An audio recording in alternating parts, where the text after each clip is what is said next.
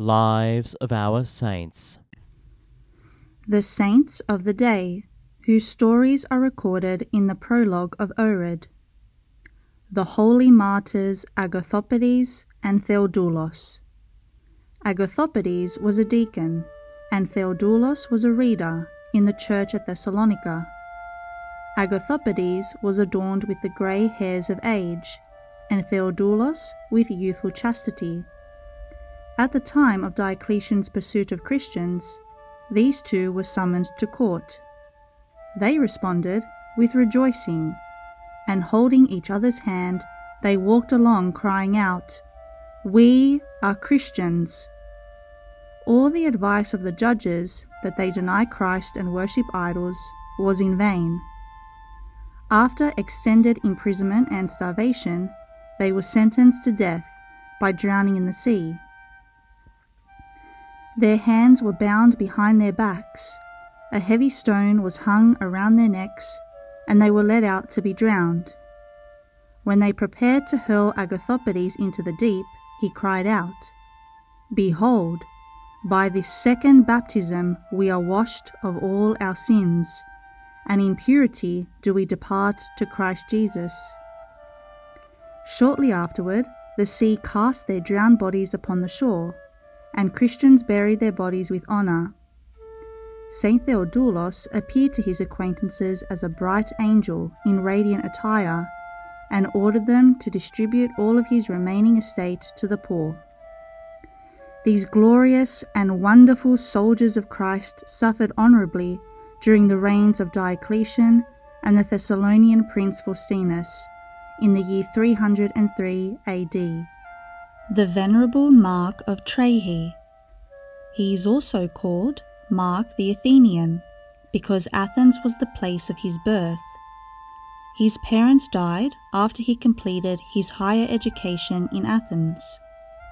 He thought within himself that death was unavoidable for him as well, and that one should sufficiently prepare beforehand for an honourable departure from this world. Distributing all of his possessions to the poor, he sat on a plank in the sea, and with firm faith in God's help, prayed that God might direct him wherever he willed. God, in his providence, protected him, and brought him to Libya, or Ethiopia, to a mountain called Traihi. Mark lived an ascetic life on this mountain for 95 years, seeing neither man nor beast. For 30 years he waged a violent combat with evil spirits, and suffered from hunger, thirst, frost, and heat. He ate earth and drank seawater. After 30 years of the most intense suffering, he defeated the demons, and they fled from him, and an angel of God began to bring him food daily, in the form of bread, fish, and fruit. Saint Serapion visited him before his death, and afterward made known the miraculous life of Mark.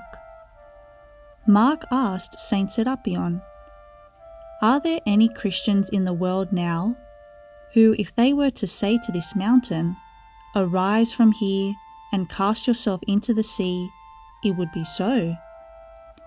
At that moment, the mountain upon which they stood moved toward the sea. Mark raised his hand and stopped it. Such was the miracle-working power that this man of God possessed. Before his death, he prayed for the salvation of mankind, and then gave up his soul to God. Saint Serapion saw angels bear Saint Mark's soul heavenward, and he also saw a hand extended from heaven that received it. Saint Mark lived to be 130 years old, and reposed in about the year 400 AD.